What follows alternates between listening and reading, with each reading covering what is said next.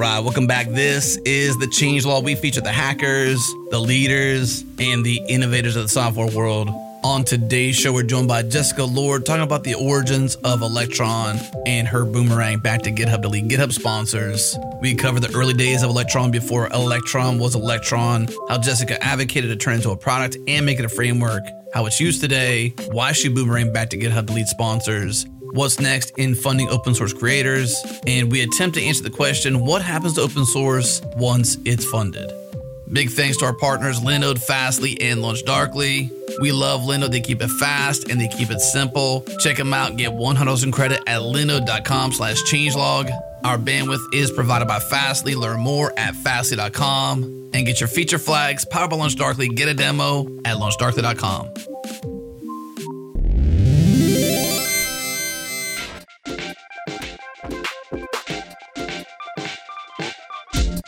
This episode is brought to you by Influx Data, the makers of InfluxDB, a time series platform for building and operating time series applications. InfluxDB empowers developers to build IoT, analytics, and monitoring software. It's purpose-built to handle massive volumes and countless sources of timestamp data produced by sensors, applications, and infrastructure.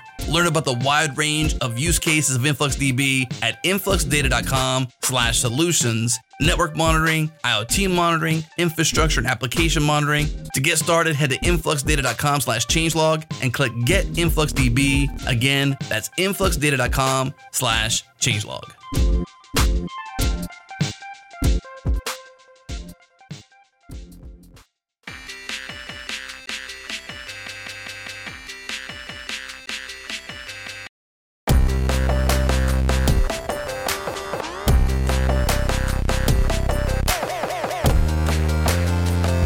So Jessica, I've been paying attention, obviously, to what happens in the world of open source, what happens at GitHub, and I saw recently that you went back, you boomeranged, you went back to GitHub. For good reason. GitHub Sponsors has a new person leading the charge, and that's you. And so I immediately DM'd you and said, hey, we have to talk when it's good timing. And well, I guess today is that good timing. So welcome back to GitHub and welcome to the first time here on the Changelog. So welcome. Thank you. It's great to be here. Yeah. Do you listen to the show? Have you been a listener for long? I do one-off episodes when I see them on Twitter. Podcast-wise, I'm strictly a Tudor history. We're not offended by any means. Don't worry. True crime. Hey, that's a big category. Oh, true crime. Yeah, I know a lot of people into true crime. And so that's funny. A small tangent to the beginning of this show. My wife was hanging out with friends one day. And she says, like, what does your husband do? Because everyone's telling what their husband does. And my wife is like, well, my husband does a nerdy podcast. And so this one girl was like, oh, that's so cool. She thought she said he does a dirty podcast. Oh. So it tells you what that one was thinking about. And it tells you just generally. So as you may know, I do not do a dirty podcast. I do a nerdy podcast with Jared. She must have been so that's a long story upset short. when she found out. Well, she was asking more questions. She was like, hey, what, tell me about this and that. And she's like, I think you misheard me. I said nerdy, not dirty. And so everyone laughed. That's the long story short. So true crime and dirty podcast apparently are pretty cool. Well, we're in the wrong business, Jared. On a parallel timeline, Adam, maybe you could have done a dirty podcast. Who knows? Hey, there might be another Adam out there doing dirty podcasts. You just never know. Meanwhile, we're here to nerd out with Jessica about GitHub sponsors and such things. First of all, tell us that boomerang story. How did that all play out? Oh, yeah. So I was originally at GitHub way back when. I originally joined in 2013 as a software engineer, and I was there for 3.5 years. Left sort of just like was still early in software engineering, wanted to see what else was out there. And so then worked as an engineer for a bit more at a couple other places. I wrote Go for a bit. And then I joined another company a company called Glitch. And I was there for 2 years and ultimately was like engineering director there, sort of also doing product and everything was sort of under one umbrella there. But I have tried to stay as much as I can in this space of open source and web friendliness and web approachability. And so when I thought about, the short list of places where you can do that, I knew that GitHub would always be on that list. And I still have some really, really great friends at GitHub. And so I talked to them, and I have some great friends that were not previously at GitHub, but are at GitHub now, and just got to talking and seeing about what was going on there, what was available. And that's how I found out there was this opportunity on the sponsors team, which was just really perfect for me and what I was looking for at that time. And I was specifically looking to focus on product full time, because I'd been sort of splitting my time at my previous job doing, leading Eng and working on product. And so I wanted specifically to work on product full time so that I could really nerd out and feel like I was doing as good of a job as I could do about, changing an experience and an ecosystem, hopefully, for the better. Yeah. When you say on product, when you define that between engineering and on product, how does that play out to be on product, to like focus on product? Like, what do you do to do that? So I focus on, I guess one of the things they say about product is building the right thing in the right way. And that's something I've thought about over the course of now being primarily in tech, I guess, since like 2012, is that it doesn't matter how clever your code is or how cool the thing you built is. If people don't know how to use it, if they don't know it exists, and if it doesn't, suit them and do the things that they need, then it won't go anywhere, no matter how cool it is, how much time you spent on it. And so I feel like I saw over the years just how important product work is on getting something out in front of people. And the first time I really sort of dipped my toes in that was the last thing I worked on at GitHub before I originally left was Electron and starting that team. And it was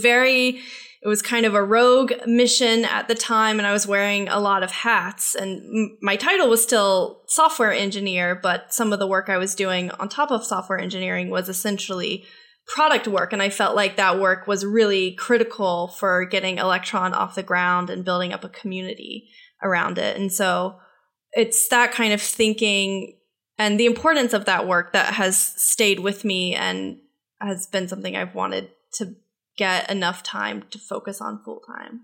Gotcha. Did you think you learn by doing when it comes to product management or product leading? Did you read any books in particular? I know when I crossed over from primarily a front-ender, designer, user experience person into product management, I think it's a nice parallel transition for anybody, but it's distinctly different than what you did before. So much so that you have to understand organization, process, hierarchy. There's a lot of things that feed into that. I'm curious, like what you did aside from maybe learn by doing to prepare for that role. There was definitely some learn by doing, but I did read a lot. I read a product management book like twice over and tried a lot of different ways and talked to friends who were product managers and that sort of thing. And I think so way back in my career, I was an urban designer, and I think that it's very related in that my brain thinks in a systems way, and I've always thought about how users experience a system. And so I think my head was kind of always able to work in that way or already thinking that way, but then going through the motions of doing product management in practice and reading the book and learning sort of the more day-to-day terminology and practices and deliverables and things like that came through doing the work and reading books. Then for me, it was like, is Andy Chen's Running Lean, I believe is what it's called. I may have read, and a couple others that were on like resilient management from Laura Hogan, of course. And it's a couple of things around that front that weren't necessarily like products, some leading, but also some product. Because it had been the first time I'd been back into a leader-ish role, And so there's a little bit of a step, and you're helping others do their thing and helping them exceed and excel, not just yourself doing what you do every single day, showing up and doing your best. It's a different responsibility that comes into play, whether it's self-elected or not. It just the responsibility is there. Yeah. Interesting. So back in the day, then I would say you were fighting for Electron, from what I understand. So how did that play out then? What was the early days of Electron? There was the term nucleus in there. This term, obviously, atoms around now. Help us understand what was then, what was happening then, and then how that shook out in terms of you helping to lead. Yeah. So way back when, I guess it was 2016. Could be off by 1 year.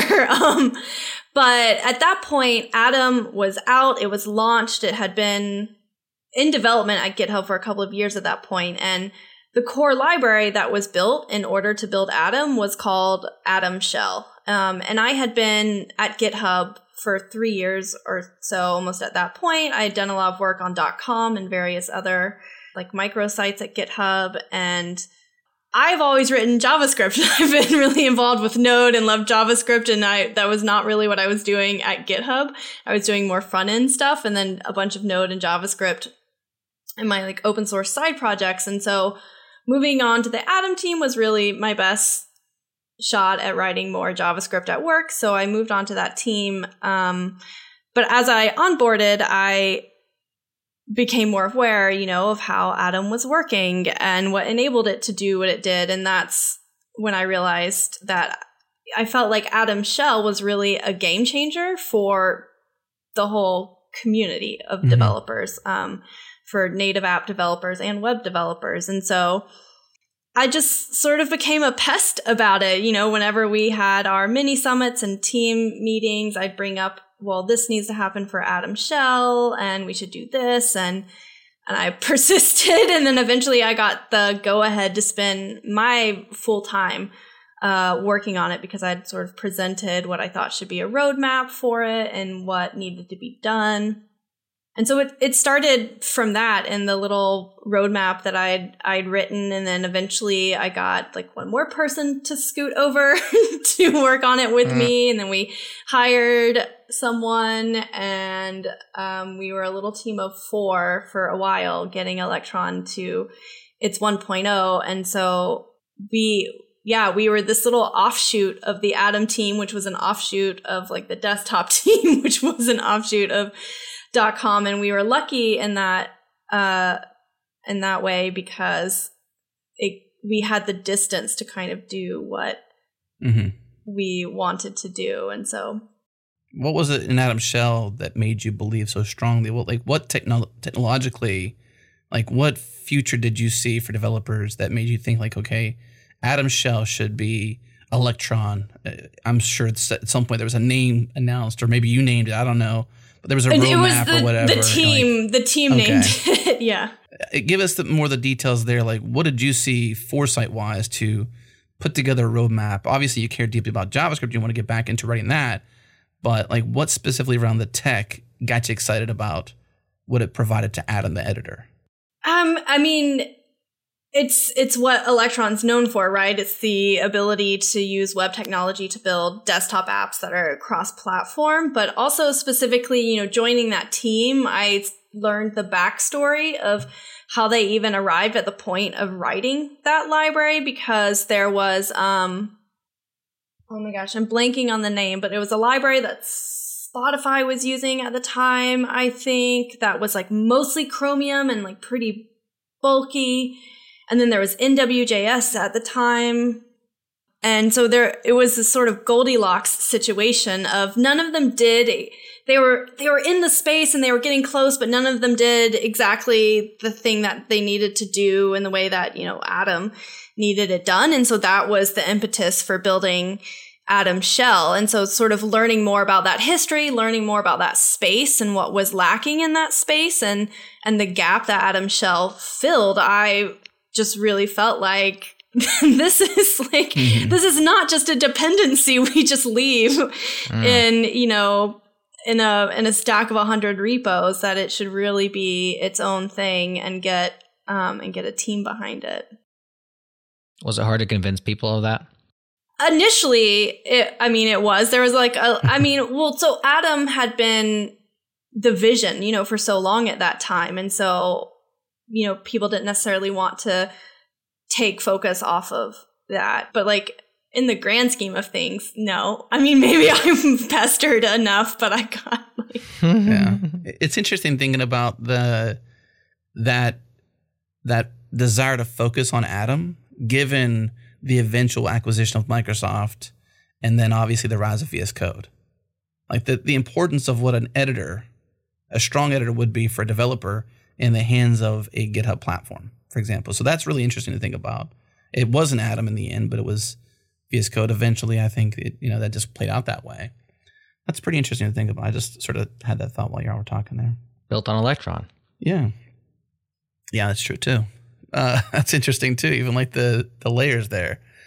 Something you had said in the previous call we had prepping for this, and correct me if I'm wrong, I put it in quotes because I thought this was a quote. Someone had said in the process of you moving into this role, road mapping and getting sort of this ability to do full-time on what was Electron or what became Electron, I have in quotes, there should be an Electron init. You said no. What's the backstory there?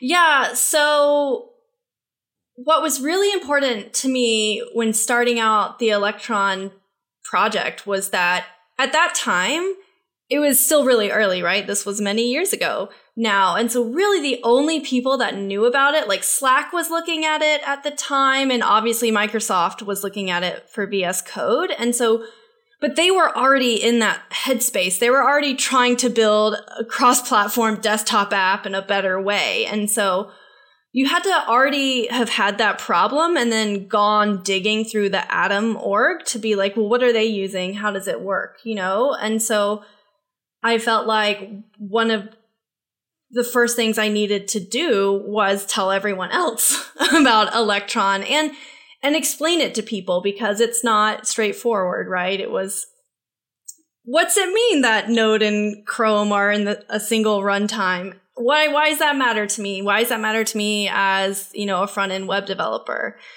And so I thought a lot about how I explained Electron and how I had people onboard into Electron. And so there's a lot of Rails at GitHub and Rails and like in other frameworks, there's an init.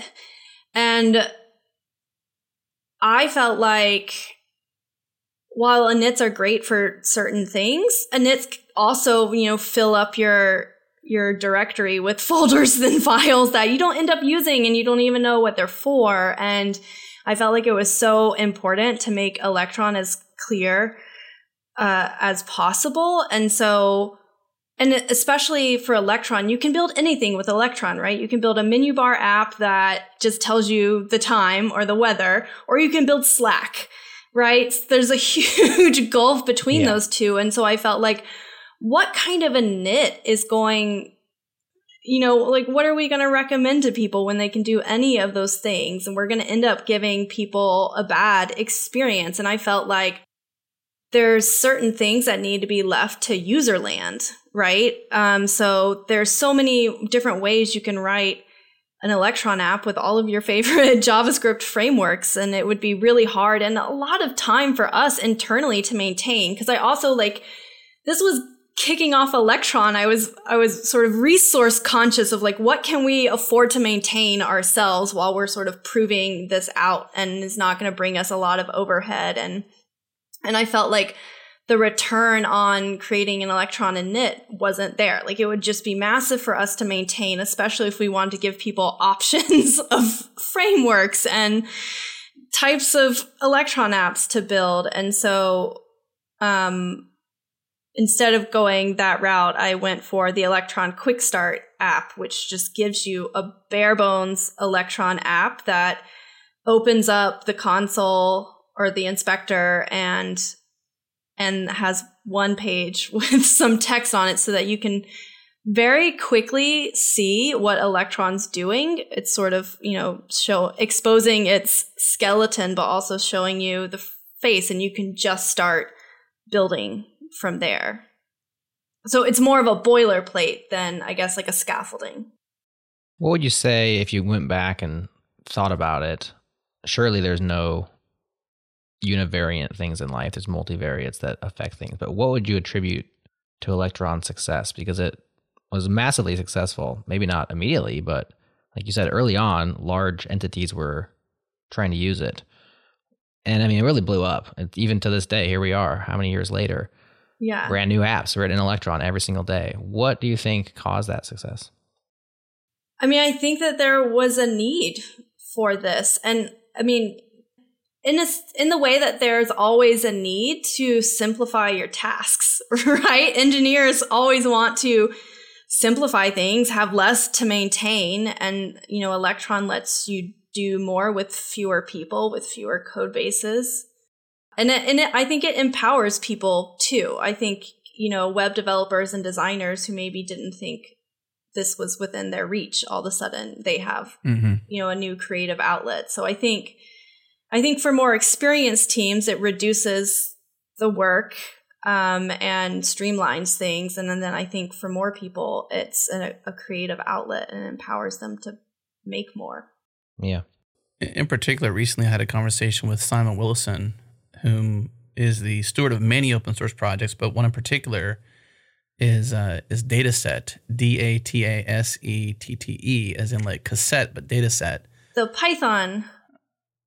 Yeah. And Simon, he's like, you know what? I'm having problems getting adoption of this idea. And I think the reason why is because they've got to go do all these Python things to get that to Dataset.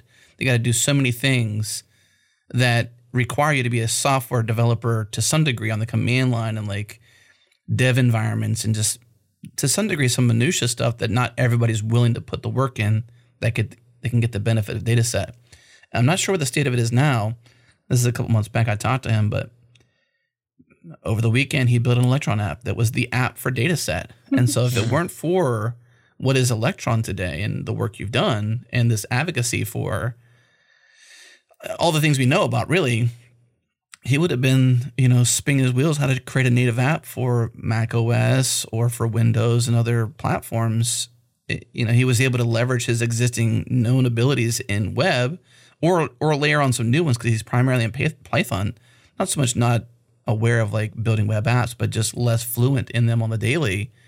I think that's super awesome. Like where you can give that kind of power to somebody in a weekend who would otherwise be like, I'm never going to write a Windows app and a Mac OS app and this app and whatever. There's just too much to learn that they can now just do Electron and deliver a Dataset app to gain adoption in such a critical space, which is open source. That's the whole point, right? If you're fledgling, you're seeking adoption in open source, you've got a great idea. You just haven't been able to put it in somebody's hands. And that's the ability to put it in their hands is like, here's the thing. It's an app rather than Python scripts and installs and Python 3 and pip and all these fun things, which a developer knows how to do, but not everybody who can use Dataset will know how to do. Yeah. Yes. Yes. And I really nerded out on how to make Electron as comprehensible as possible, which felt like a tricky thing to do since it was an entirely new concept too. And I standardized our docs and how we wrote our docs and how there was a single source of truth for docs. And there's another app I built, the Electron API Demos app, that is meant to just be taken apart. And I thought about folder structure. I drew diagrams of how, each file was called and how it got kicked off and tried to challenge myself really. And like, how can I just keep explaining this better? Mm-hmm. So it's been a long time since you worked on it, but it's still very successful, very popular. At the same time, Electron has so many haters and complainers about the way it works and what it does. Do those comments, which are still out there, I just recently kind of poked the hive and got stung just by putting out a tweet about the cognitive dissonance between people that complain about Electron, but then also love apps that are built with Electron. And yes, I realized there was not much nuance in that tweet, and you can definitely have multiple opinions, and sometimes we use things despite their underpinnings, whatever. But it was just amazing how many people reacted to that. Yeah. And so there's just like strong feelings about this thing. First of all, why do you think that is? And secondly, how do you feel, or what do you think when you see those criticisms? I mean, when the first criticism started coming in, I was like, we've made it. There you go. We have haters. But, I mean, their criticisms are legit, right? Like, it'd be great if Electron apps were smaller. Wish that were possible, you know? Right. Yeah. But to me, I've always felt like Electron, same as any other software really, is a stepping stone, right? And that's the thing I don't, where it's like, you are completely right to criticize Electron and say the things that you wish were better about Electron. But at the end of the day, it is a stepping stone and there's going to be something else. Electron is the thing in between now and the next thing. And so I don't want people to come at me on Twitter. They're going to. It happens. Let me retort to that then. Let me retort to that because we just had 1Password on JS Party. We rebroadcasted on the Changelog because it was just that popular. So a lot of great opinions shared there. Two of the team members from 1Password sharing why they believe in the web stack. I would say that 1Password does not believe that Electron is a stepping stone. They think it's their future. Well, yeah, but I mean, what besides like banks in America, who's banking on using any software for 20 years? Like, how do you define future? And on a limited time scale, all this stuff is right. There's a shelf life for everything. So is there something being worked? Do you know something we don't know? Is there an Electron killer being worked on right now in a private GitHub repo or even a public one? No, not that I know of. Okay. I promise I don't know of anything. But that's just been that's what keeps me from getting too worried about things, is I just think that this is the stepping stone, And I mean, I think a similar thing happened with jQuery, right? And people got upset that people were using all of jQuery for, one method and things like that. And jQuery had its time and place. And so, and maybe people feel like it was for too long or it was for forever. But yeah, it's like, how long is how long is a company in expecting to not rewrite their software for? I mean, I don't have the answer to that. That's like, I think successful companies are constantly rewriting their software. Yeah. They're always reinventing themselves. Sometimes you're just refactoring, but sometimes you're repeating whole subsets. Other times you realize this foundation is not sound anymore. Yeah. Here's a better one. I think when Adam says they say that's their future, it's definitely their future to today. Right. Now, do I think that 1Password will be on Electron for 5 years? Probably. 10 years? Doubt it. But maybe. That's what's weird. It's like there's not really... we do see things pop up like here's an Electron-esque thing that solves the memory use or solves X, Y, or Z bundle size. But in terms of adoption, none of those things are really being adopted yet. So I don't know how long it's going to last. Yeah, and I do get their thinking too of why you would want to bet on Electron, because it's betting on the web, which is a good bet. Yeah. And so hopefully it means that when the next thing comes along, it's maybe easy to move to. Not easy, but it's a good stepping stone. Well, a stepping stone is easy to get to. That's the whole reason it's a stepping stone. Right. And I think to frame clearly why I said they think it's their future is because they're not intending to move to something. They don't have their next stepping stone in sight based upon current conversation. Of course, 5-10 years from now, probably, maybe not. Who knows? But they're not seeing it as a beta stepping stone, or we're going to try this and maybe it'll work. It's like, okay, this is the way right now.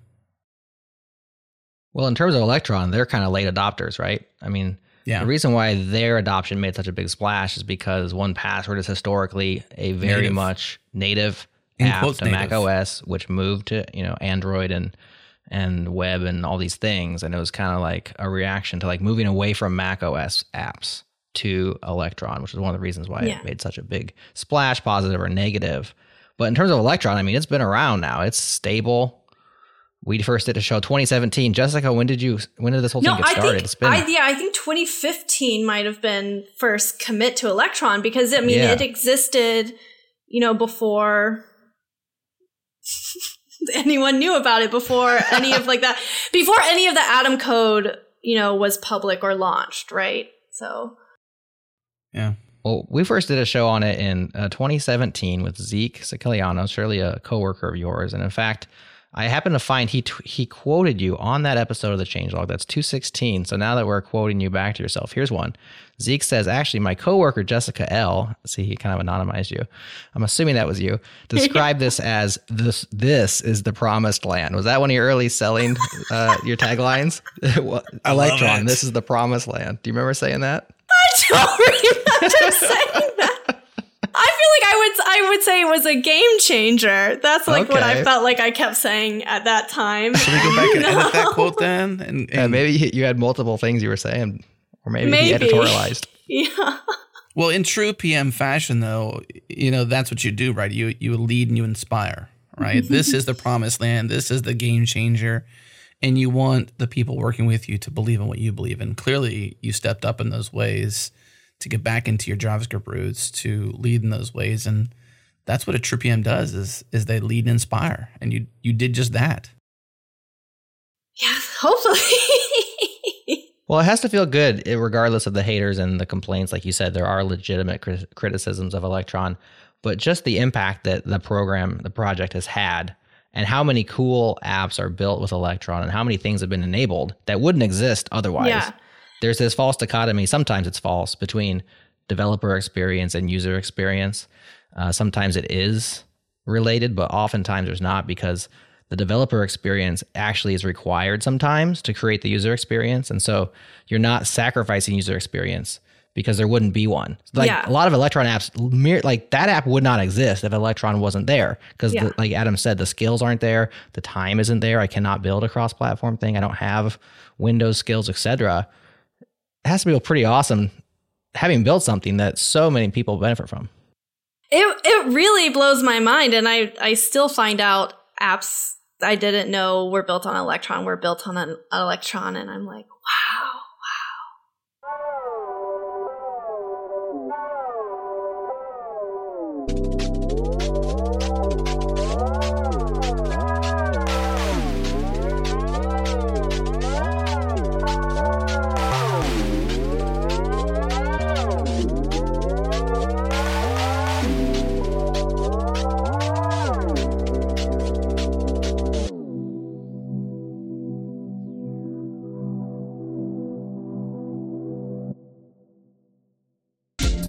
This episode is brought to you by LaunchDarkly. Fundamentally change how you deliver software, innovate faster, deploy fearlessly, and take control of your software so you can ship value to customers faster and get feedback sooner.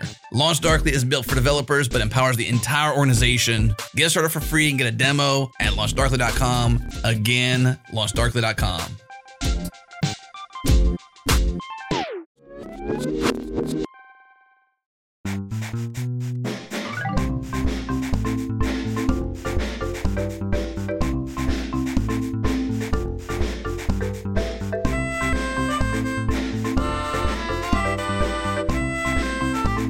So as we said, Jessica, you boomeranged, you went back to GitHub, talked deeply about that, and now focusing on GitHub sponsors.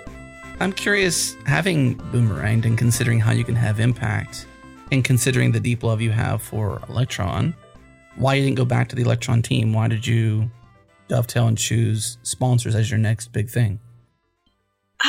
Well, I mean, Electron is just one of many things I love. And I also love open source, and I care deeply. And it's almost like, what's a more pressing issue, right? Like when I was first working on Electron, it felt like a very pressing issue.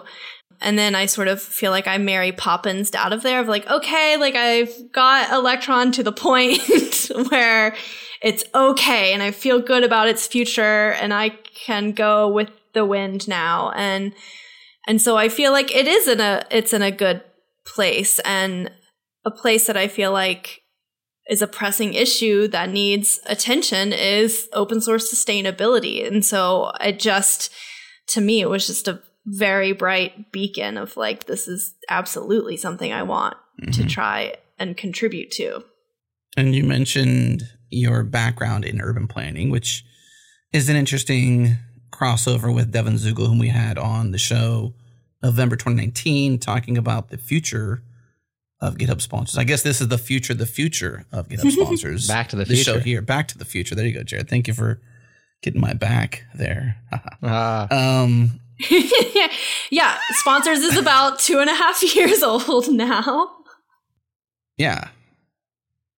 But you got that crossover of urban planning. You mentioned just I don't know if that's worth mentioning deeply, but like, I think it's interesting how both of you come from this background that wasn't necessarily, you're obviously a software engineer and have been, but you originated in this space. And that's just interesting that both of you have that history. Yeah, was that a prereq on the job description? I know. It still seems like a strange coincidence, but also it makes a lot of sense. Mm-hmm. Like, I mean, we're talking about communities, we're talking about infrastructure, we're talking about how ideas spread. Really, right? Yeah. Yeah. And, like one of the projects I worked on as an urban designer for the city of Boston was like, I was a part of this small team in charge of figuring out how we were going to turn South Boston into an innovation district because the mayor wanted that. And, and some of the things, it's just completely the same. Some of the things we talked about how to build a place where ideas can spread and that people feel welcome. And it's a place where different sizes of companies and ideas and things can fit. And there's just so much overlap in this now and thinking about the same kind of thing of how do ideas spread? How do people work together? How do you onboard someone into a project and a community? So there's just massive overlap. Mm-hmm. Was that project a success? The South Boston innovation idea the mayor had? Did you see that to fruition? What was the outcome there? I mean, it is a real thing. I think it's done well. I meet people who are like, oh yeah, I know about the innovation district. And so like, yeah, I made that PowerPoint. Cool. So now GitHub sponsors, we're 2 years in-ish. I mean, we know a lot of people who use GitHub sponsors. I know one in particular I want to call out that I pay attention to on YouTube, Jeff Geerling, who we hope to have on a future episode of the Changelog, talking about, maybe, Raspberry Pis and fun Linux hacking and stuff like that. But, he's somebody who's on YouTube talking about the edge cases of Raspberry Pi.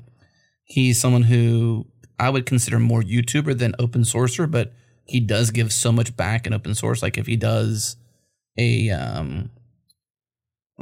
test suite for how fast the RAID may perform on Raspberry Pi, or how fast the SATA, interface works, etc., versus SD, all those kind of things. He open sources those things. And I know that I see him on Twitter all the time, screenshotting people saying thank you or whatever, and then giving to his GitHub sponsors.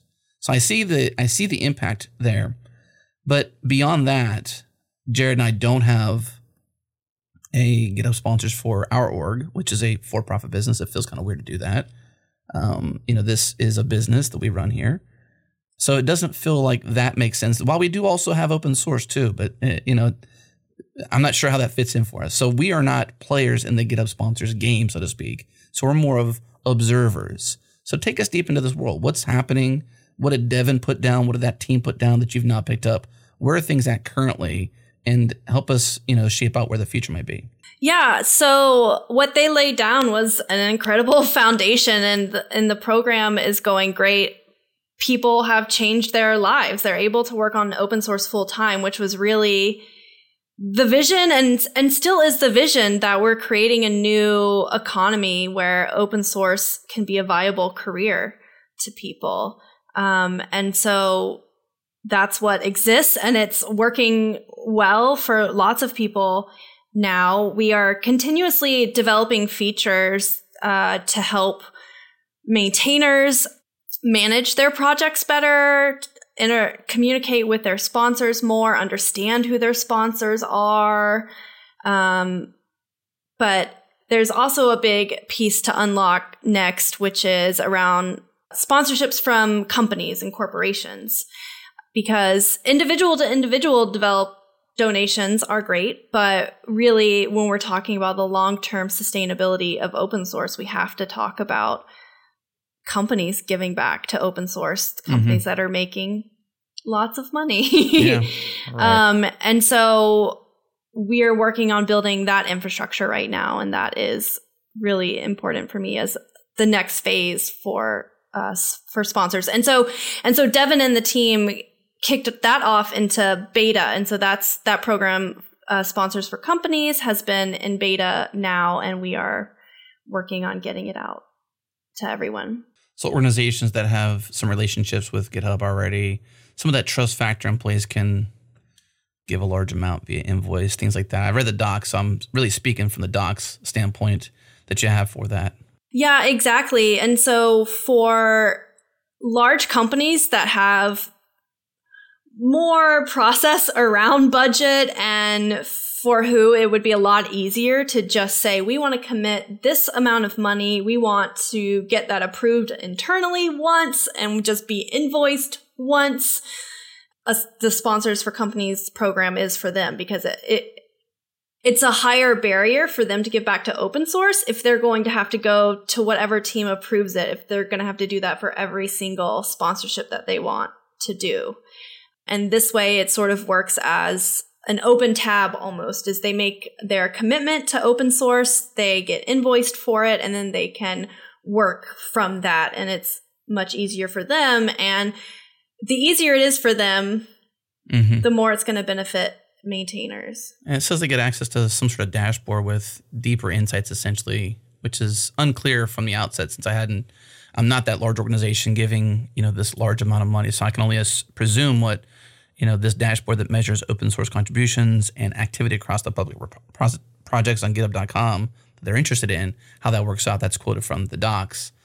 What else? I suppose does this kind of go into like a bank of trust, so to speak, a GitHub bank of trust kind of thing? Is it like in an escrow or some sort, and they can just like dole it out? Like, since they want this one invoice, is that what it works out to be? I mean, the point really is to get large organizations who have a great benefit from open source.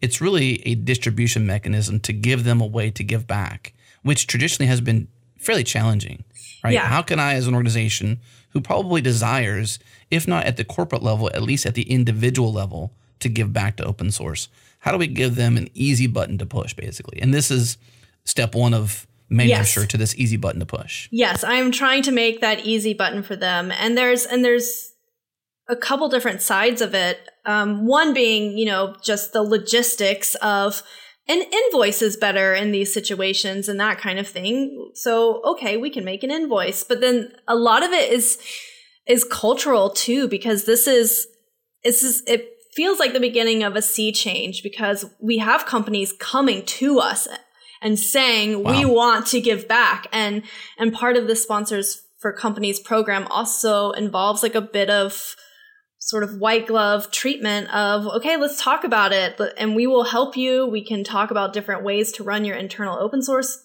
programs and giving back, because everyone's sort of making it up the best they can right now, because there's not a lot of prior art, for how to give back as a company.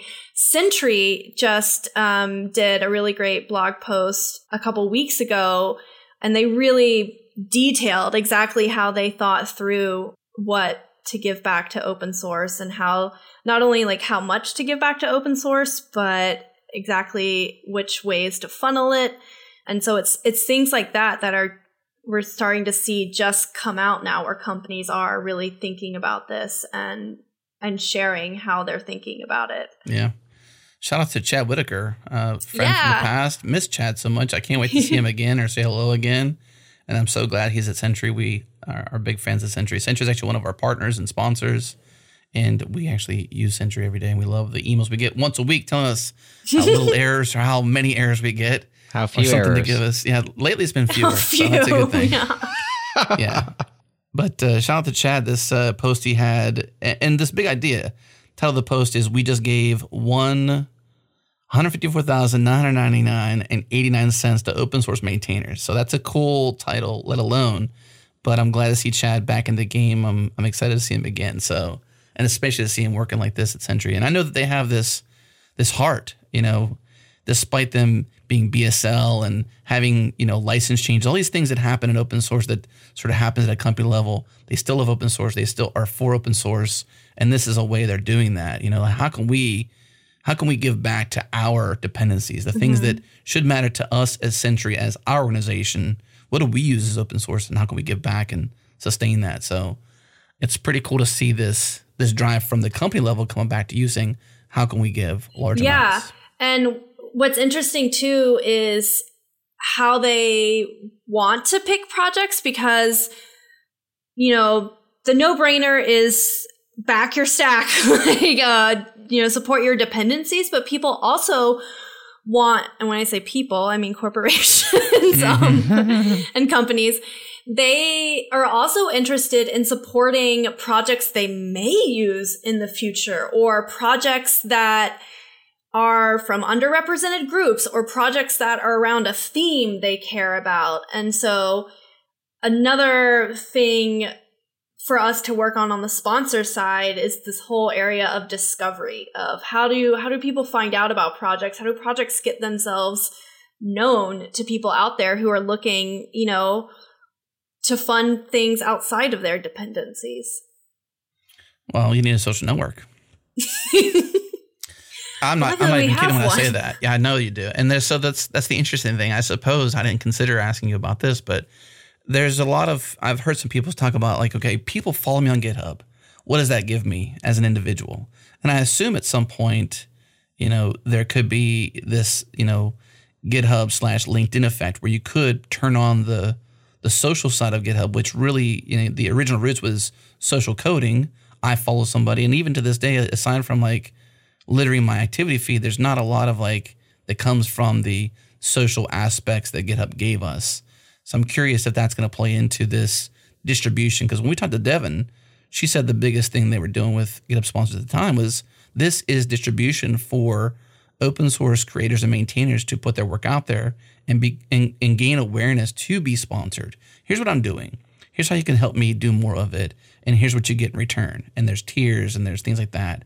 Then we had a conversation with Ben Johnson. I think I mentioned this to you in our pre-call a few weeks back, but when we were talking to Ben Johnson, Jared, you probably remember this. He was like, I want to do more, because Ben's thing with Lightstream is that it's open source, but not open to contributions. And that was sort of a, provocative thing to say. And so we had him on the show, talk deeply about that. And he still needs support, though. It's still open source. While he's not asking the community to give contributions, there's still opportunities to support. But he has to go outside of GitHub, outside this world, and create brand new avenues, brand new products, basically, to exchange value, which is what products are. I exchange value from me to you, and you give me dollars in return, and I keep doing my thing.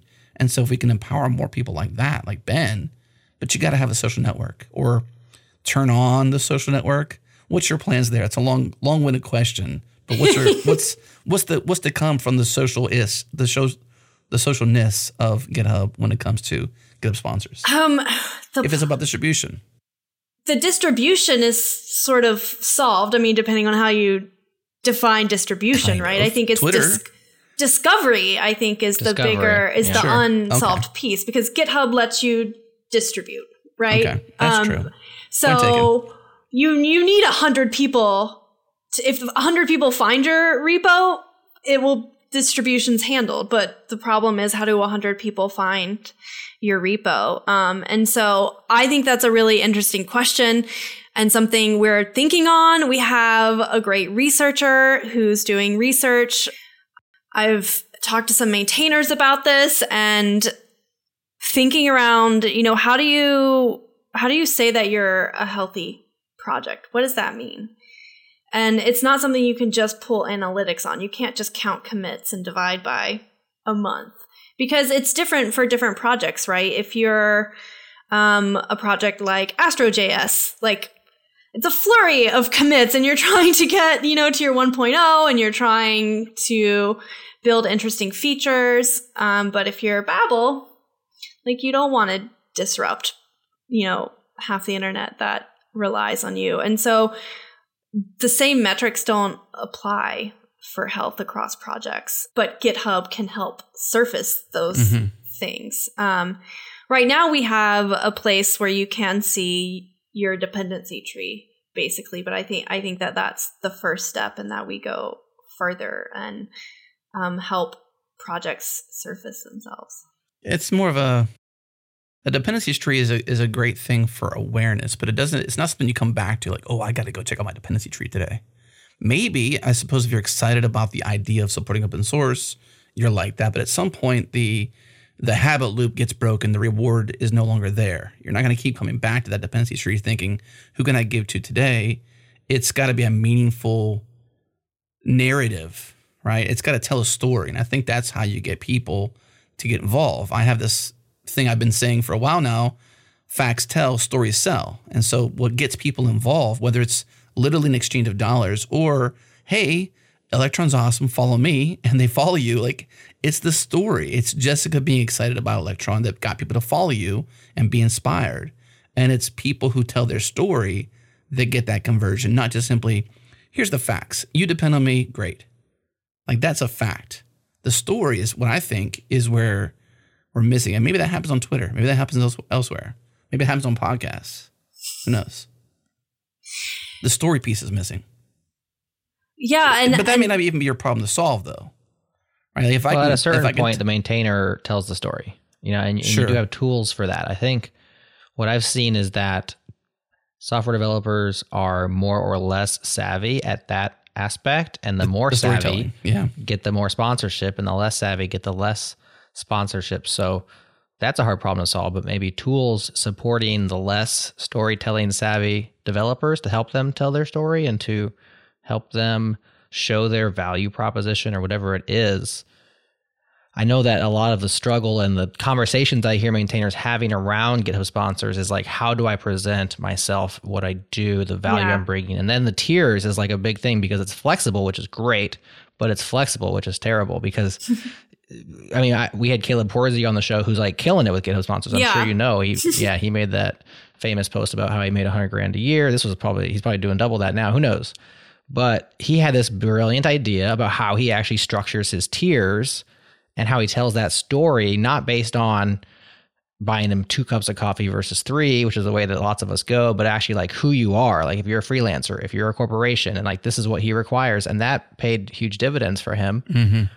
I'm sure there's probably somewhere where these people talk and his best practices, hey, go check out Caleb's and copy that. But help us understand, Jessica, are there ways that GitHub supporting the maintainers to tell their best story or the best version of themselves? So we actually have suggested tiers, which is something that I think gets to that, because when tiers originally came out, people didn't know what to do. And I think there's a certain degree of, well, how much am I worth? How much do I really want to say? And I've gotten feedback from companies that are like, these people create tiers that go up to $5. Like, X big company, we can't go give $5. Yeah.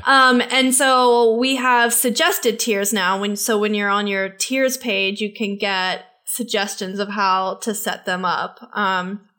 We've recently shipped welcome messages that help you say something immediately to the people at each tier that have sponsored you. And that's specifically an area we're trying to build features in, is how to help people represent themselves the best and how to communicate what they're doing. Mm-hmm. Has there been any requests from I'm trying to figure out terminology. Would you call these people all maintainers? I suppose so. Let's just call maintainers to make it easy. So would you say that the maintainers who have sponsor pages, so it's their profile /sponsor, right? Is that what the URL is? Yeah, no, it's github.com/sponsors, pluralized, / their username. So in this case, have you gotten any requests where, you know what, I love my profile, I love showing off what I do in open source, can I just make my sponsors page my my profile, for example? Can I tell my story there? Can I put like updates and stuff like that there rather than like this static page that really is just pretty static? You know what I mean? We have heard that and thought about that. It's rattling around there. Yeah. Okay. Yeah. And people have definitely run out of space on their sponsor's profile page. I mean, because some people, that's actually their purpose to be on GitHub.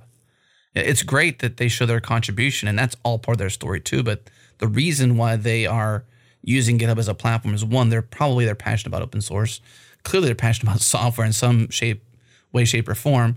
But, 3, their motivation is financially sustaining themselves or their processes and their daily objectives and the things they do to create and give, right? Like, I would imagine that that's the case. So we have a friend, Matt Ryer, who works with us on GoTime. Since you write Go, just you may know Matt Ryer. For 1 year, I wrote Go. That's enough. I like his profile for his sponsor page because he goes 2, 4, 8, 16, 32, 64, 128, 256, 512, and 1012 in terms of his tiers. And they're in typical Matt. And they're ridiculous, aren't they? They're just like tip of the hat. And then I think $64 a month is a couple of pizzas, one hot, one cold for breakfast the next day. It's just like typical Matt humor, right? And then one was like 2 tips of the hat, or one tip of 2 hats. That's right. Ridiculous things. That's My Matt's favorite is the most expensive one, though, is $10.24 a month is a bit creepy now. You're getting creepy. A bit creepy now. It's so I love that you get this opportunity to share your, who you are. Like this, if you don't know Matt, you can probably read this page or at least read the tiers and get a bit of Matt's humor. And then you hear him on GoTime, or then you meet him in person, you hear a talk, or you meet him in the hallway at a conference whenever there's a hallway conference track again, or maybe virtually at a virtual conference if that's still a thing happening. But the point is, like, you give people this opportunity, but it kind of stops there. Yeah. That next step might be not just unlocking these corporate dollars, but enabling these maintainers to share their story. Yeah. Yeah. And I think that's what we're in the position to do uniquely, like we are where the code is and where the developers are. And so I think that is our task to do. Nice. And to also expand it to more developers, because that's part of the other big thing that we need to do. It's like we need to enable companies to participate in sponsors, and then we need sponsors to go to more people. So 36 regions currently. I'm not sure if that defines countries or simply regions. You may know more about that, but if that is countries, it's up 6 from when we had Devin on, which was a few years back. So clarify that for me. Is that regions or countries? Do you know? Does it matter? I believe it's countries. Okay. But yeah, so we are working on rolling out to more countries, and that's a priority. And so that's in the works. Are you involved in that process currently? What's the challenge, I'd say, from that expansion? Because if you're trying to reach more developers, that's how you do it. You reach more and farther reaches of the world where this provides an economic opportunity. Yeah. Internally, we need more infrastructure on our team to support being that large of a program, basically. Okay. So we need more technical infrastructure. and there's also legal things. I'm in lots of meetings with legal and trade and compliance and tax. And then there's also that we're built on Stripe right now. And so we're also limited to where Stripe works. Where they operate. Gotcha. Yeah. You mentioned you have a researcher, which you were quite excited about. That must be helpful when it comes to going to these meetings to say, okay, we've done the research, we've got this data, we've pulled this back, here's where we need to go next. Legal may reach out and say, okay, here's the limitations there, whatever it might be. But I'm speaking to specifically the help that it might give you when going into these meetings and fighting these battles, if they are in fact battles, to have the research-led process in your hand. They are not battles. We have an amazing researcher and a team that values research. And so it's a part of every decision we make, really. And, we work together nearly every day.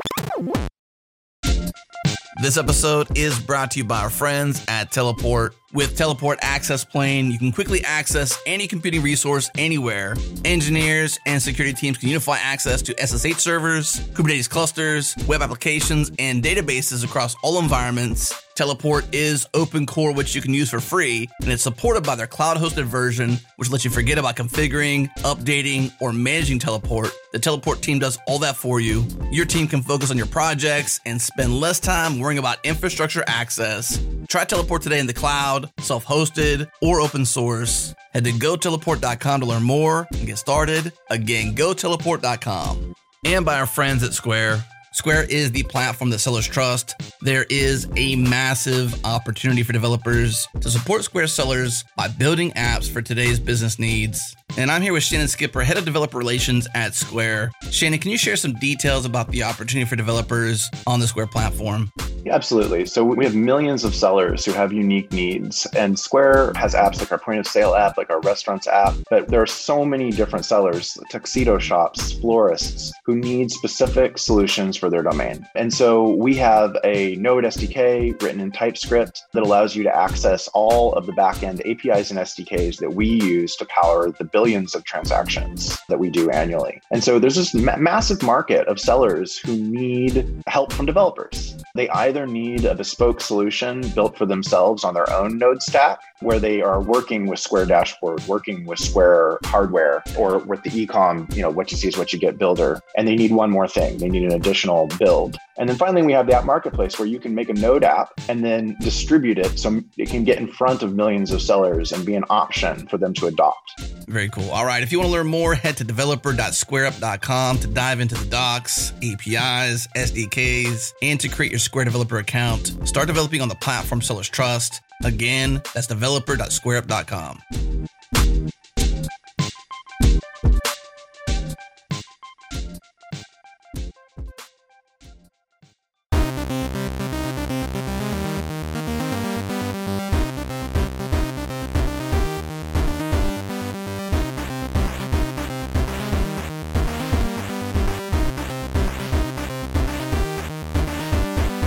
So when it comes to financial sustainability of open source, to me, it seems like sponsors might just be one rung on a multi-rung wheel, or forgive the analogy, but it seems like there's more than one way to do it.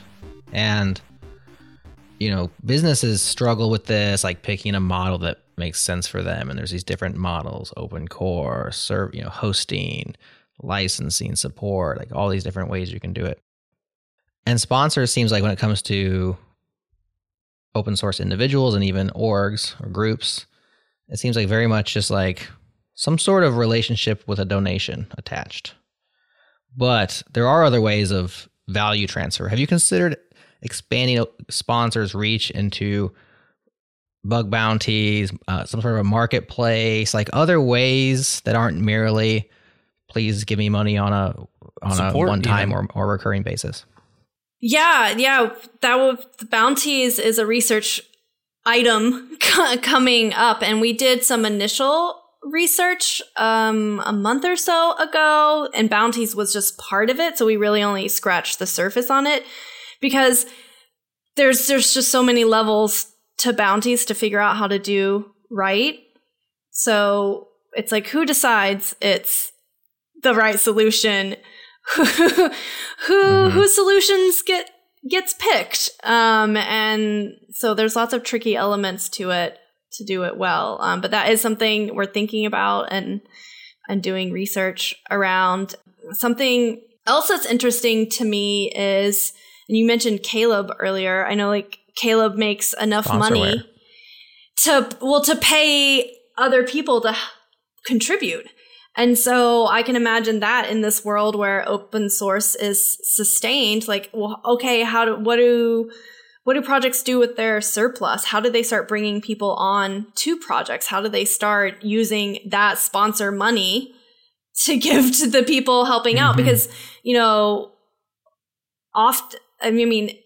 obviously it's different. You mentioned the person earlier who's not taking any contributions, but certainly there are a ton of projects that are maintained by a small core or one person, but still get really valuable contributions. And how can they reward those people? Well, one thing that Ben might do, though, and I'm speaking for him, not simply something he has said, is Lightstream may... So I know I reached out with support for ARM64 on Raspberry Pi because I was using Lightstream with SQLite doing something, and I was tinkering with it.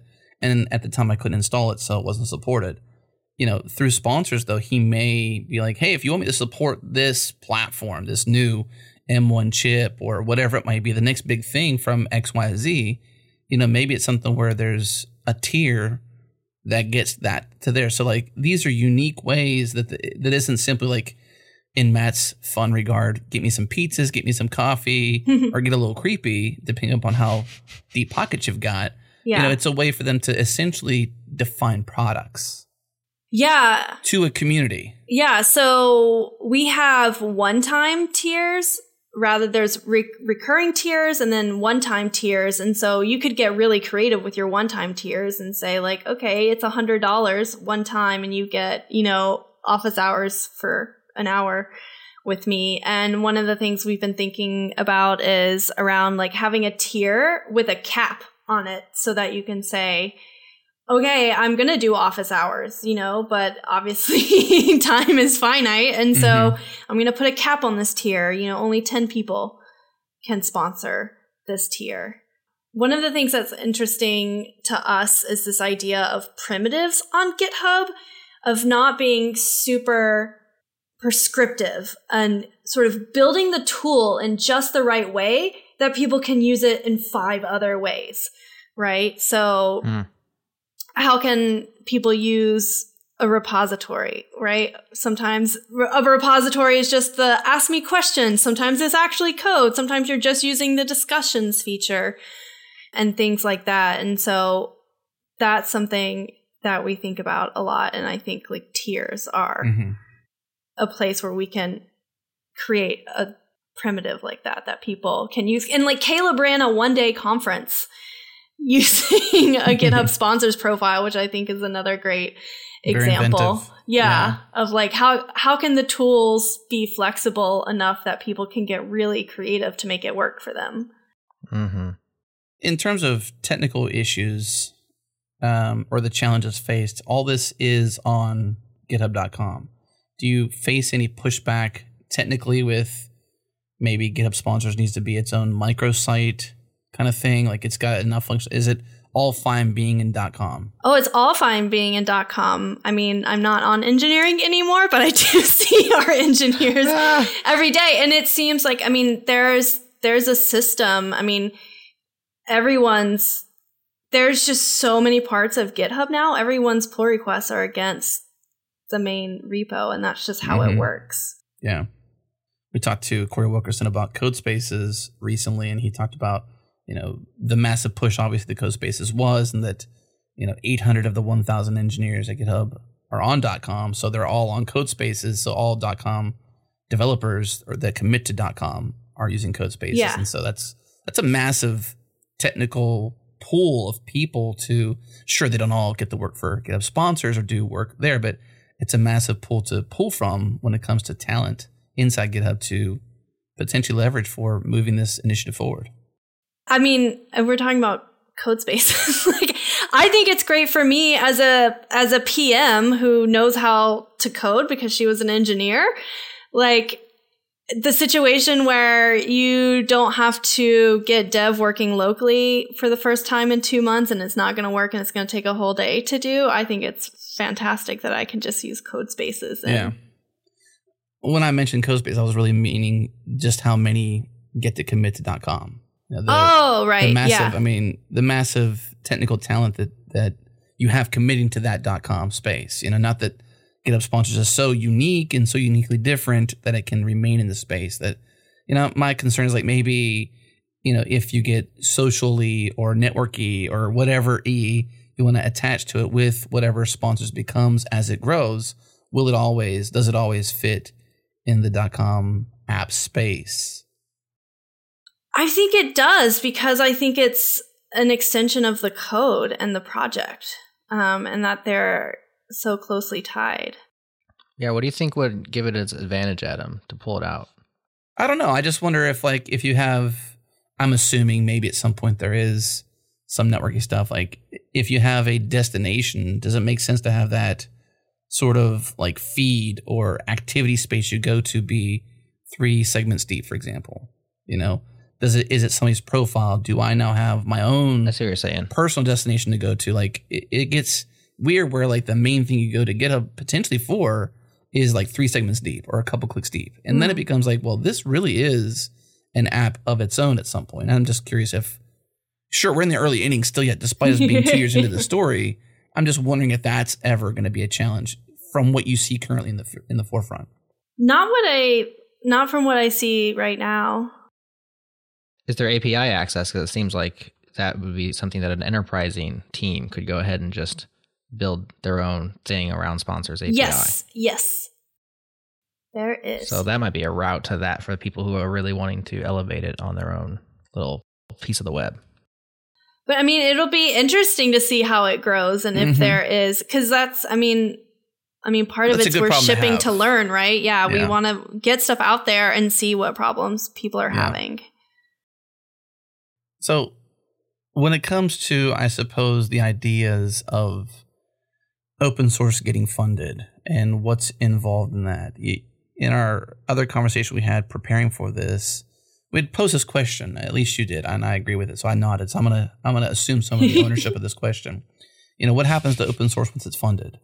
What changes? What dynamics change? How do maintainers' lives change? How do as theoretical small business owners basically at that point? How do lives change once we have enough funding in the pool?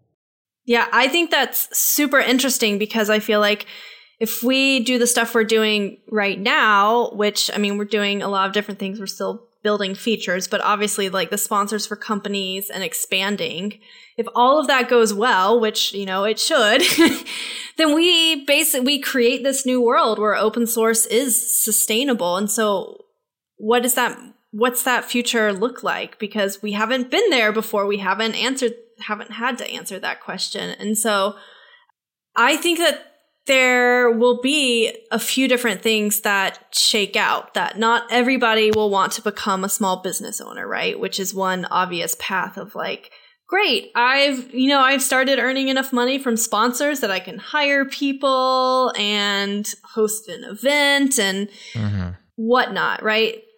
Some people are going to want that, but not everybody. Some people are going to want to stay solo developer, making all the decisions themselves and just being able to do it, and have that as their job. And then there's going to be projects like Babel and Homebrew that are just core internet infrastructure that just need to be maintained. And then projects like Astro.js that are trying to be the next generation of software that the internet depends on. And then there's people who want to contribute to those projects. And like, what if you can be an open source contributor and make a living that way? Yeah. We had a conversation recently with Robbie Russell from OhmyZSH, and like you mentioned Homebrew, and I don't disagree that Babel and Homebrew are core internet to the world. I would wager that OhmyZSH is at least core to me, because I just set up a new Mac, and one of the first things I did once I got to Terminal was the very first thing I actually did was Homebrew. And then the second thing I did was OhmyZSH. Yeah. And so like the conversation, the reason I bring that up is because we actually had this conversation with Robbie, just reminding him what an equity that lies within the OhmyZSH code base and opportunity for the community. Because to me, it's like a must install. And it doesn't show up in your dependency tree. Right. No. And so the distribution and the awareness is somewhat challenging, but like there's so much to give and so much to do there. And he's finding it challenging how to make some of the sustainable aspects of it happen. But I think that there's an opportunity there to attract people like Robbie who aren't in a dependency tree, maybe personal dependency tree. Maybe I can go into like, maybe I do homebrew list, for example, instead, and find my dependency as a dev environment to give to. But, I think for Robbie, hearing this conversation with you now, I wish I didn't known some of what we're going to talk about then, because I would have suggested more deeply, like, okay, cool stuff is happening with GitHub sponsors. Thanks to Jessica, the researcher and the team behind this thing, because that's the kind of person I think would be a great candidate for, taking what is just a fun project for more than 10 years, very impactful. But how do you go and create a surplus of cash or value in a community? Because I love it. I'll give to it. I'm sure Jared would. He's going to be a ZSH convert here soon. He's leaving Bash. How do we then direct those dollars to OMI-ZSH, for example? I think GitHub Sponsors is the best conduit to do that, because it's on the platform already. Yeah, exactly. And there are things we're doing to, sort of calling them like gentle nudges to remind people that the project they're looking at is sponsorable. So we just shipped like a new issues nudge. So if you're sponsorable, there's always been a thing at the top menu bar saying sponsor, but it's very easy to not ever look at that. So now it's below the issue you're reading or creating on the project, that's says, hey, this project is sponsorable. You support the projects you use and care about. Because, some of it is discovery. Sure, like how do we surface these projects that aren't in the dependency tree, but that everyone relies on or should rely on? And then some of it is an exposure to and a normalization. So one of the other things we're doing is, there can be like first time maintainer or like author in the actual issue box or comment box itself, adding sponsor to just normalize it and put it out there that, people are giving to this project. This project is one that people see fit or worthy, to sponsor, and hoping that all of this helps in small ways to normalize this and surface it. So let me see if I understand you correctly. If I comment on an issue, let's say it's Homebrew, and I'm sponsoring Homebrew, and I open an issue, whenever I comment or on my issue, next to my avatar or whatever, it's going to say sponsor, where it would have said first contributor, or is that what you're talking about? It's going to say that I'm a sponsor of this project? Yeah. That's so cool, because that actually gives me a little bit of clout or something. When I'm opening an issue, it's like, I'm not just a nobody, I'm somebody who's supporting you. Yeah. And it also helps maintainers, from the research we've done and the meetings we've had with them, of, like issues is a fire hose. How can they, even just like the smallest visual cue to help them sort through the backlog. Aren't there some folks who are saying you can't open an issue unless you're a sponsor? That's a thing, and and we did research on that. It's not a thing. You can turn off issues completely. That's been around for a while. And we did research around that, and the trick is that, some contributions are good. some are bug reports, some are your friends, and so it gets really like messy of like, well, I want like not random people to open an issue, but I still want my friends to be able to open an issue too, and I don't want my friends to have to sponsor me. So it just, and to me, it felt like, well, we need to get down to like what the actual problem is. The problem is not necessarily you should have to pay to open an issue. It's that issues are unmanageable, right? And so like, how do we solve that in a different way than solving it through sponsors? And I think another piece there is we have to think deeply about what we do, because we can change open source. If making issues something you have to pay for, is that make open source pay to play? How does that change the landscape of things? And so some of these are big questions. I think if I were you, what I would err on is the side of giving the maintainer control. Yeah. control of their output and their interaction with the community they desire to cultivate. You may may change the mechanics of open source, but not change open source at large. I know you're not saying that, but to be clear, I would say you're changing the mechanics of how you can interact with a maintainer who maintains an open source project, not open source at large. And I think that open source doesn't change because you do that. I think if a maintainer felt it was in their best interest of their project, which is open source and permissively licensed and totally usable by, the incumbent cloud providers to squash them if they want or whatever it might be. If it's open source and they desire to cultivate a community that says, if you want to take my time away and chip away at my inbox, then you've got to pay to be here. Yeah. And if they legitimize that, then that's on them. Yeah. And it may be the community that pushes back and says, well, you're wrong. You shouldn't do that. And then that's the community putting them, in or out of bounds, so to speak. But I think if GitHub can err on the side of giving the right tools to maintainers to do what they want to do in the best interest of open source and their desired inputs and outputs to open source, you're going to be on the right side of the ball. Yeah. And I think you're right, too, that, that it wouldn't be for everybody. That was something we went through, and the research was also like, if this ends up being a feature that only 3 projects realistically ever think they would turn on, like, do we build it for those 3 projects? And so there's lots of levels to it. Then there was also the question of, well, okay, if an issue costs $5, it doesn't cost $5 of my time to answer this, right? There's a whole range of things. So it turned into a meaty, I don't know, meaty is not the right word, but a pretty gnarly topic. And so we have our research, everything's still sort of clanking around in our heads, and the thing we did as more like obvious solutions were that nudge on issues to sponsor, and then trying to surface, that people are sponsors and that you're in a sponsorable repo in more places. Yeah. I think another way to put it is that you're playing with rather large levers, right? You're highly leveraged because of the position and the platform that you're in. And so every change must be considered and reconsidered, because once you put it out there, like, what if that feature went, GitHub viral and every maintainer just like, sweet, pay me to open an issue? Because honestly, like, why wouldn't you turn that on? Yeah.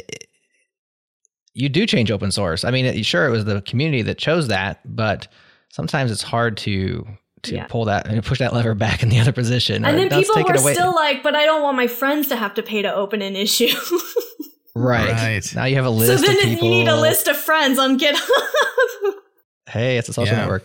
So it does seem like people, was that a feature that existed and got taken away? Or are people implementing it themselves? Because I didn't hear that through you. I think I've seen people actually doing this. And so they're implementing it either via APIs, things that they've coded up, or GitHub Actions. I mean, or maybe it's just normative inside their little communities. Like that whole thing, pay me to open an issue. People are doing that. Maybe it's just one and they made a lot of noise. So one of the things is like the cow pads thing is, are you watching what people are trying to do and saying, okay, here's where they're bumping up against the edges, and we're limiting them, and maybe we'll implement those things? Yeah, definitely. We're looking at what people are basically already doing themselves, but through much effort, like sponsorware, basically, and and basically having to auth people into things themselves, and maintain lists of who their sponsors are. And so, yes, definitely the cow paths and listening to what people are already doing in a very painful way. Well, I feel like I'm talking to a couple of product people, because we opened up this big future-looking thing, and then immediately, I'll just say the two of you, I joined you, but we jumped right back into like the product roadmap of GitHub sponsors and like kind of bike shedding, feature by feature. It is fun to do, but we never really opened up very well this question of what it looks like. Jessica, you said what you think it looks like to a certain degree. There's some people that will want to be entrepreneurial, and there's others that will want to not be so. We're already starting to see the future being here, but not already evenly distributed, because I'm looking at OpenSSL's page, and they have 52 sponsors, and there's 18 people, and we know how critical OpenSSL is, and we've already embarrassed Caleb Horzio enough that I'm sure he won't mind me mentioning he has 1,182 sponsors, and he's one person, and OpenSSL has 52 sponsors.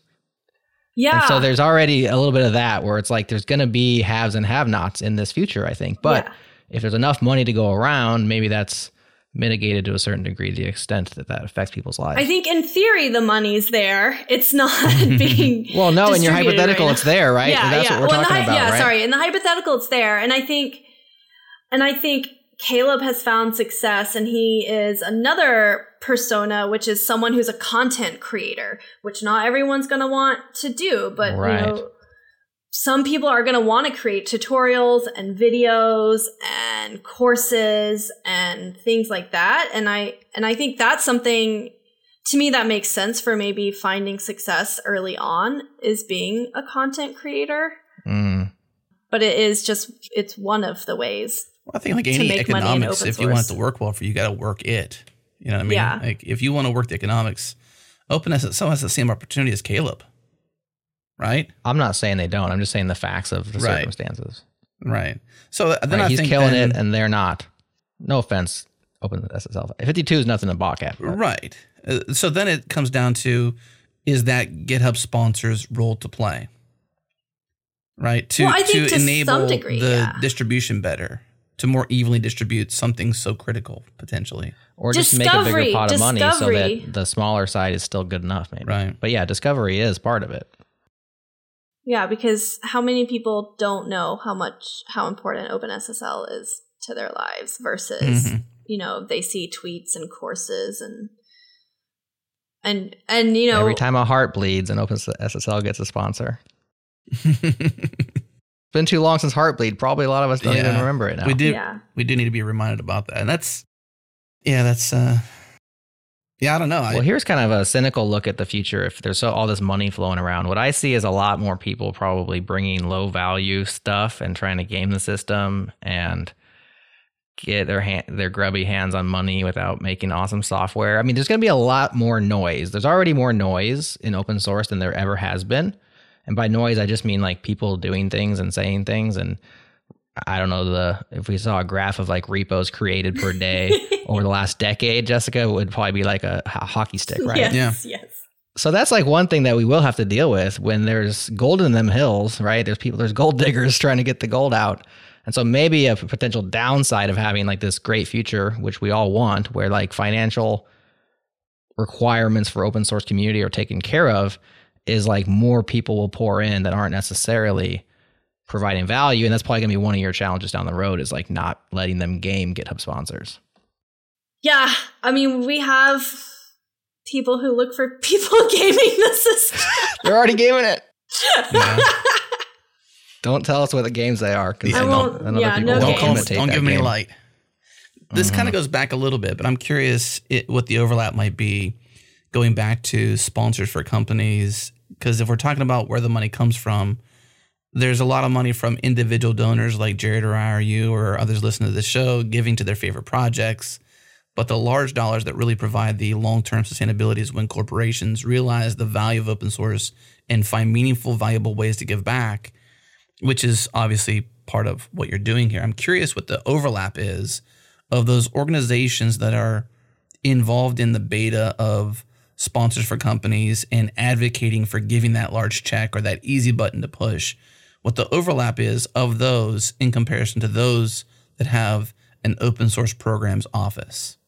Because that's a sign of maturity in the company space. If you've gone the route of identifying an open source programs office for yourself or for your company, whether it's large or small, whether you're Google or brand new startup, you know, what the overlap is to the sponsors for companies and those who have OSPOs.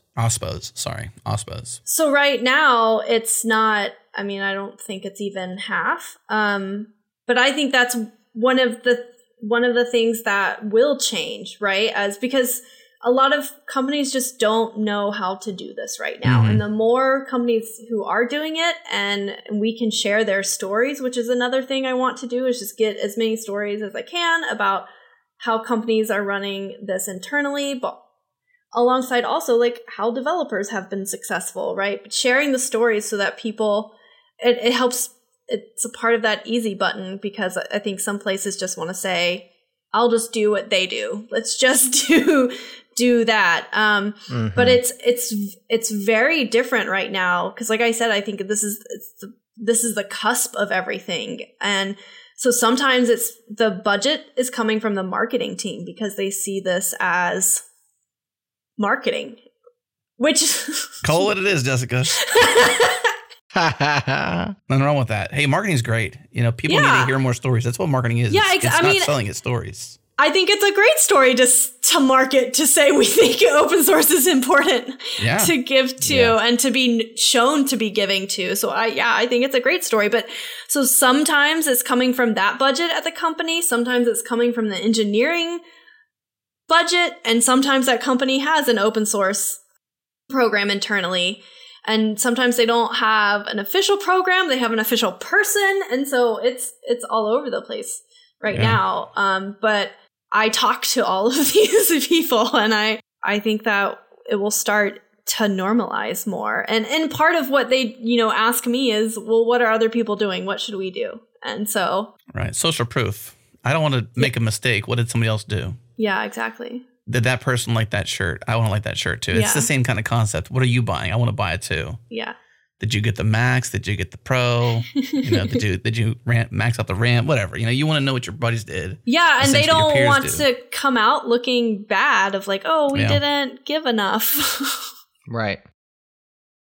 Capital One, puts in 50 grand. They look over, Microsoft put in 100 grand. They're like, oh man, we got to put in twice as much. Yeah. Yeah, exactly. That's a good problem too, though. I think exactly any amount is a good amount, and sure, you can always increase it if it needs to be. And I would even say, like, maybe I don't want to like carte blanche put this out, but if a company decides to give even a small amount, it's a good start. Yes. It's a good start, even if it's not enough. Don't like bash them or call them out about it.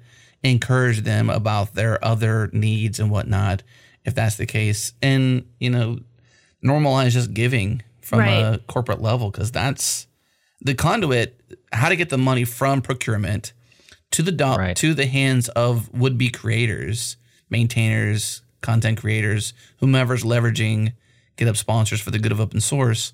That's the challenge. Yeah. How do we decrease that friction?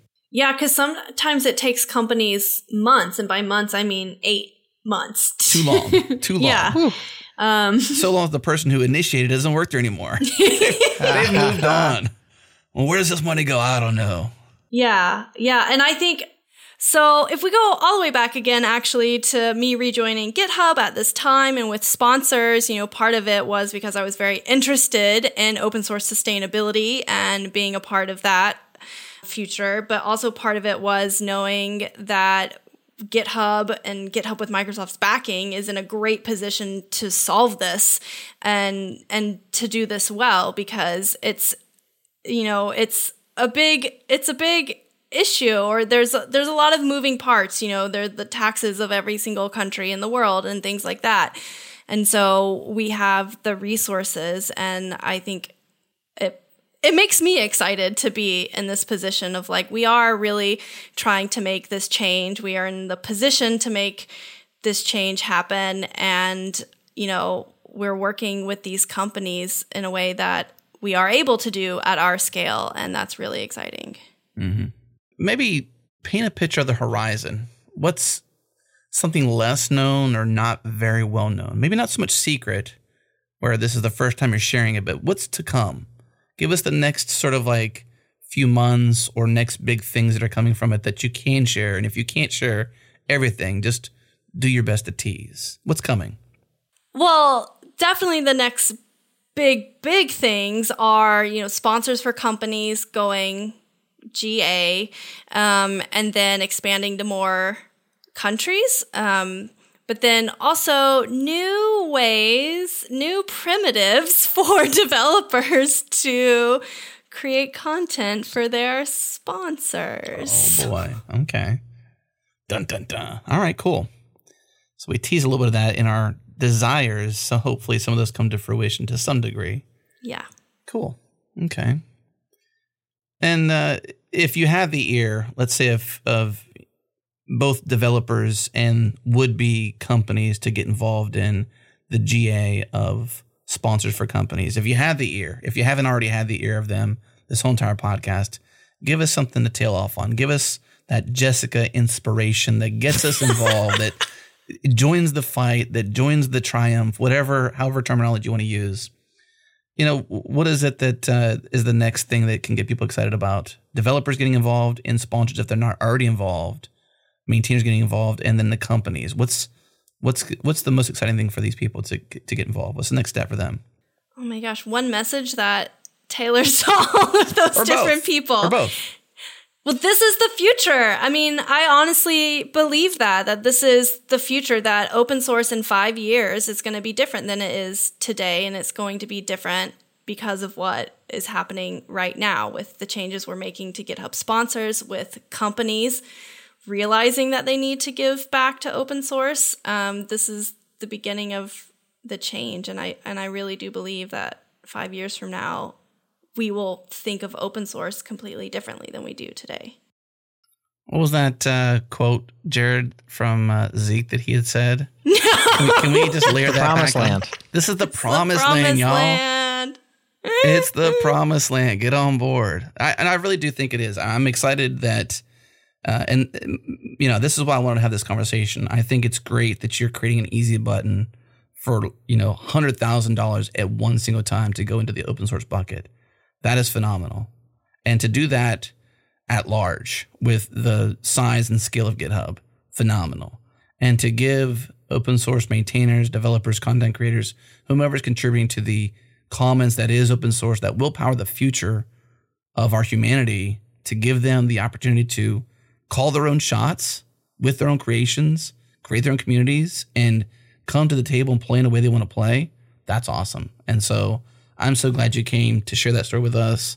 I'm so glad you're boomerang back to GitHub to get involved in this. So thank you so much for sharing all that with us here today. And thank you for being a friend and coming back to the show. Thank you. Thank you so much for having me. That's it for this episode. Thanks for tuning in. What excites you most about GitHub sponsors and Electron? Let us know in the comments. If you haven't yet, check out Changelog++. Support us directly and make the ads disappear on all our shows. Check it out at changelog.com/++. Up next is Dev Discuss from Dev, right here on the Changelog. Jared and I guested their launch episode for Season 7, so we're bringing that here for you. Thanks again to our partners, Linode, Fastly, and Launch Darkly. Also, thanks to Breakmaster Cylinder for making all of our awesome beats. And of course, thank you to you for listening. If you enjoyed this show, do us a favor, share it on Twitter, Reddit, Hacker News, anywhere that works for you. Word of mouth is by far the best way to help us grow this show. And of course, the Galaxy Brain move is to subscribe to our master feed. That will get you all of our podcasts in one single feed. Check it out at changelog.com/master. All right, that's it. This show's done. Thanks for tuning in. We will see you next time.